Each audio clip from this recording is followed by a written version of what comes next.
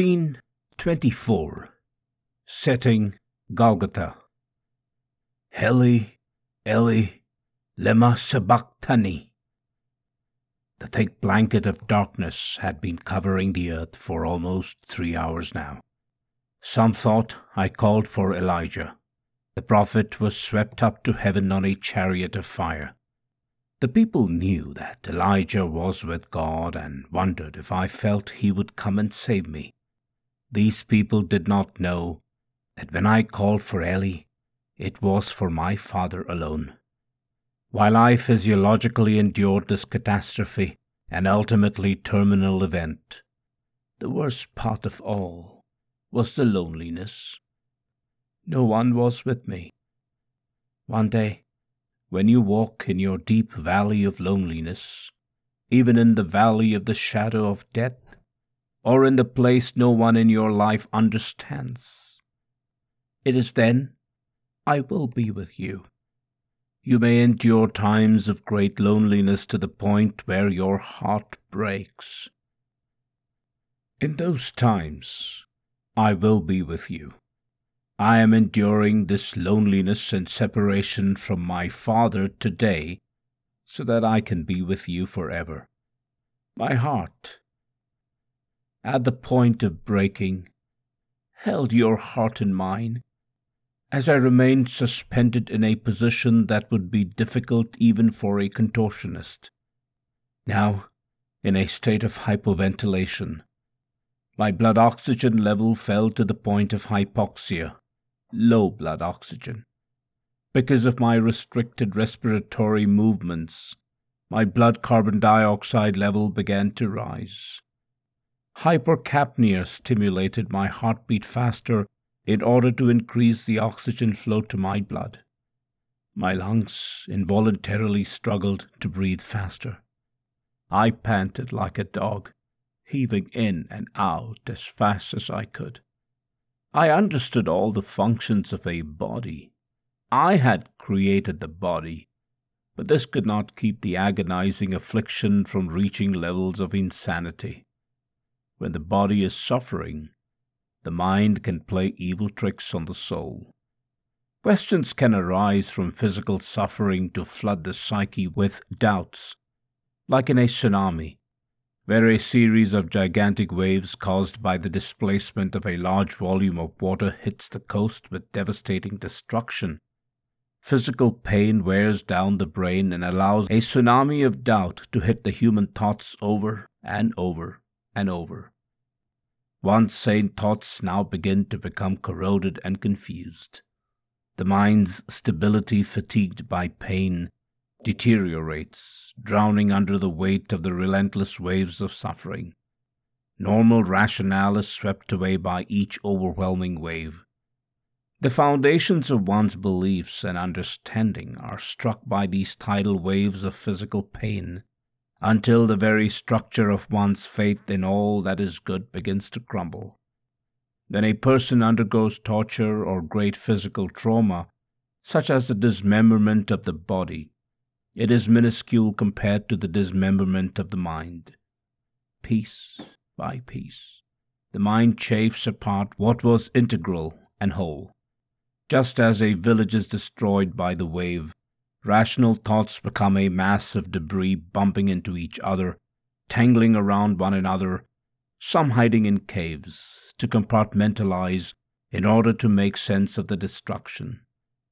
New thoughts emerge. Does God love me? Why is this happening to me? What did I do to deserve this pain, this suffering, this torture? How can anyone be so cruel? Why does God allow suffering? The mind cries out during distress with questions that cannot be answered in the finite walls of time and space. Torture is about reprogramming the victim to succumb to an alternative exegesis of the world, proffered by the abuser. It is an act of deep, indelible, traumatic indoctrination. Torture is a double-edged sword that can harm not only the victim but the perpetrators as well. Many people who torture others have various psychological deviations and often they derive sadistic satisfaction from it. For a considerable degree, torture fulfills the emotional needs of the perpetrator when they willingly engage in these activities. They lack empathy, and their victims' agonized, painful reactions such as screaming and pleading give them a sense of authority and feelings of superiority. As I was being tortured through the crucifixion, I was aware of the evil one who was indeed the one torturing me. It was none other than Satan himself. This would be his last hurrah. He knew he would not triumph. Just as he tempted me in the Judean desert after my 40-day fast, he again tried to tempt me now through the jeers of the crowd led by the Sanhedrins, as they howled in my darkest hour, "If you are the Christ, the King of the Jews, save yourself." These cries again echoed Satan's words, as he had first tempted me in the wilderness. The first temptation was in reference to my body's base needs, because he knew I had not eaten or had drunk liquid for 40 days, and so he attacked my hunger first. "If you are the Son of God, tell these stones to become bread."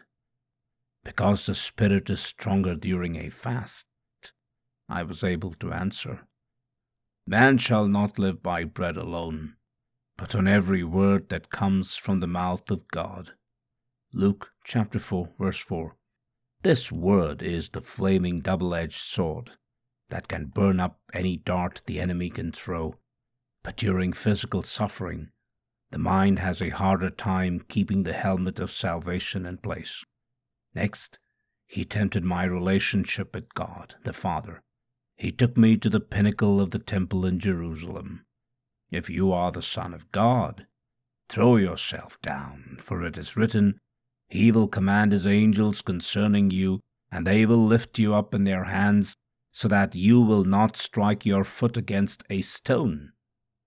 I answered him, "Do not put the Lord your God to the test." Now, completely desperate, he took me to a high mountain and showed me all of the kingdoms of the world in their splendor. "All this I give you," he said, "if you will bow down and worship me." I commanded him to leave me. "Get behind me, Satan, for it is written, Worship the Lord, your God, and serve him only." Luke chapter 8, verse 3. Satan left me at that point. The Lord sent angels to minister to me. How I wish those angels could minister to me now. But there was nothing but darkness and torture for me now, as I continued the arduous task of salvation. I did not relent to Satan's temptations in the wilderness, and I would not relent to his temptations now. Yet, even as my thoughts remained steady, as my body writhed in pain, my mind reeled with thoughts. Should I curse the Father? Should I save myself? What I believed in, is it true? Was it all true? I am sure the crowd loved this spectacle. My mind of a man battled thoughts just as you battle thoughts when you are teetering on a tightrope between fear and faith, when Satan has worn you down with doubt and confusion and affliction. I recall the words of Psalm 69. "Save me, O God, for the waters have come up to my neck. I sink in miry depths where there is no foothold. I have come into the deep waters. The floods engulf me." My heart beat faster and faster as I developed tachycardia. My pulse rate was probably 220 beats per minute, compared to a normal heart rate of 80 beats per minute. I had not eaten nor drunk anything for 24 hours. I was severely dehydrated. As it was prophesied, my throat is parched, my eyes fail looking for God. Those that hate me without reason outnumber the hairs of my head. Many are my enemies without cause, those who seek to destroy me. I am forced to restore what I did not steal. Psalm 69, verse 4. When they offered me wine to drink mixed with myrrh, I did not drink it, so as to fulfill my words at the Last Supper, when I said to my disciples, I will never again drink of the fruit of the vine until that day when I drink it anew in the kingdom of God. How I am scorned, disgraced, shamed. Scorn has broken my heart and has left me helpless. I looked for sympathy, but there was none. For comforters, I found none. They put gall in my food and gave me vinegar for my thirst.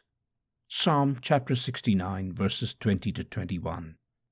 My blood pressure dropped extremely low. Lack of oxygen to my brain was causing dizziness, fainting, nausea. I was now in first-degree shock, and my heart began to fail. My lungs were filling up with pulmonary edema, fluid accumulation in the air spaces and substance of my lungs. This will eventually lead to more respiratory distress and cardiac arrest due to hypoxia. To save my life at this point, I would have needed to be lifted off of this cross, my wounds sealed up, wrapped in warm blankets, and an intravenous infusion of blood and plasma. But my body would not be saved this day. My blood and water would be poured out for you, for I was thinking of you, as I am thinking of you now. As I was suffocating and developing hemopericardium, where plasma and blood gathered in the space around my heart, called the pericardium, and before I would cry out for the last time, I thought of all the martyrs that would be tortured, burned at the stake, and hung on crosses. I thought of my beloved Peter, who would ask to be hung upside down on his cross, not even feel worthy to identify with me in his death. I thought of the precious ones whose blood would lay the foundations of the church. I thought of those who will have faith as they are stoned, sawn in two, tempted, and put to death with the sword. I thought of those who will go about in sheepskins and goatskins, being destitute, afflicted, and ill-treated, men and women of whom the world is not worthy, those who will wander in deserts, mountains, caves, and holes in the ground, not receiving their promise on earth, but looking for a better place, a heavenly home. I will not be ashamed to be called their God, for I have prepared a city for them. Hebrews chapter 11. They will not come to a mountain that can be touched and burned with fire. Those who come to me will come to Mount Zion, the city of the living God, the heavenly Jerusalem. They will come to thousands upon thousands of angels who gather in joy. Hebrews chapter 12, verses 18 and 22. They will come to God, the judge of all, to the spirits of the righteous made perfect, and to me, Jesus, the mediator of the new covenant. Hebrews chapter 12, verses 23 to 24. Those who die for me, and those who live for me, will receive an unshakable kingdom which cannot be moved. It will not be without price. It will not be without my price that I pay today. And it will not be without the price of the blood of martyrs who carry my torch to offer freedom and justice to all those oppressed. As I am about to breathe my last breath, I am conscious of all those who will go after me in my name, who will have the same questions that flooded my mind as I endured the cross. Eli, Eli, lama sabachthani. My God, why have you forsaken me? Every Christian martyr will endure similar thoughts as I have today. Those who die without receiving the promises, those whom the world is not worthy of, will know that the world was not worthy of their Messiah either. Thousands of Christians will die in the first century of the church.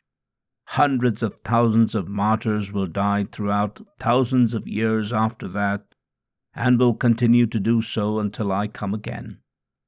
These all died in faith, not having received the promises, but having seen them afar off, and were persuaded of them, and embraced them, and confessed that they were strangers and pilgrims on the earth.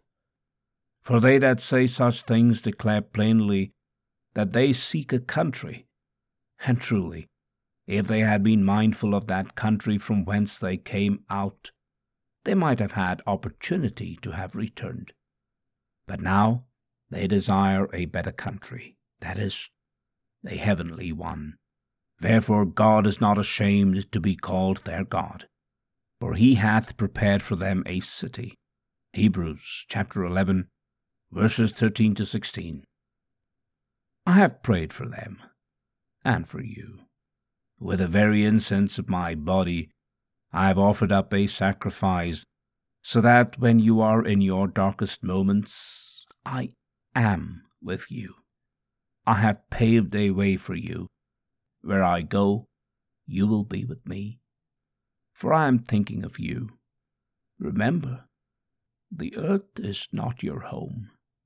Your home is in me.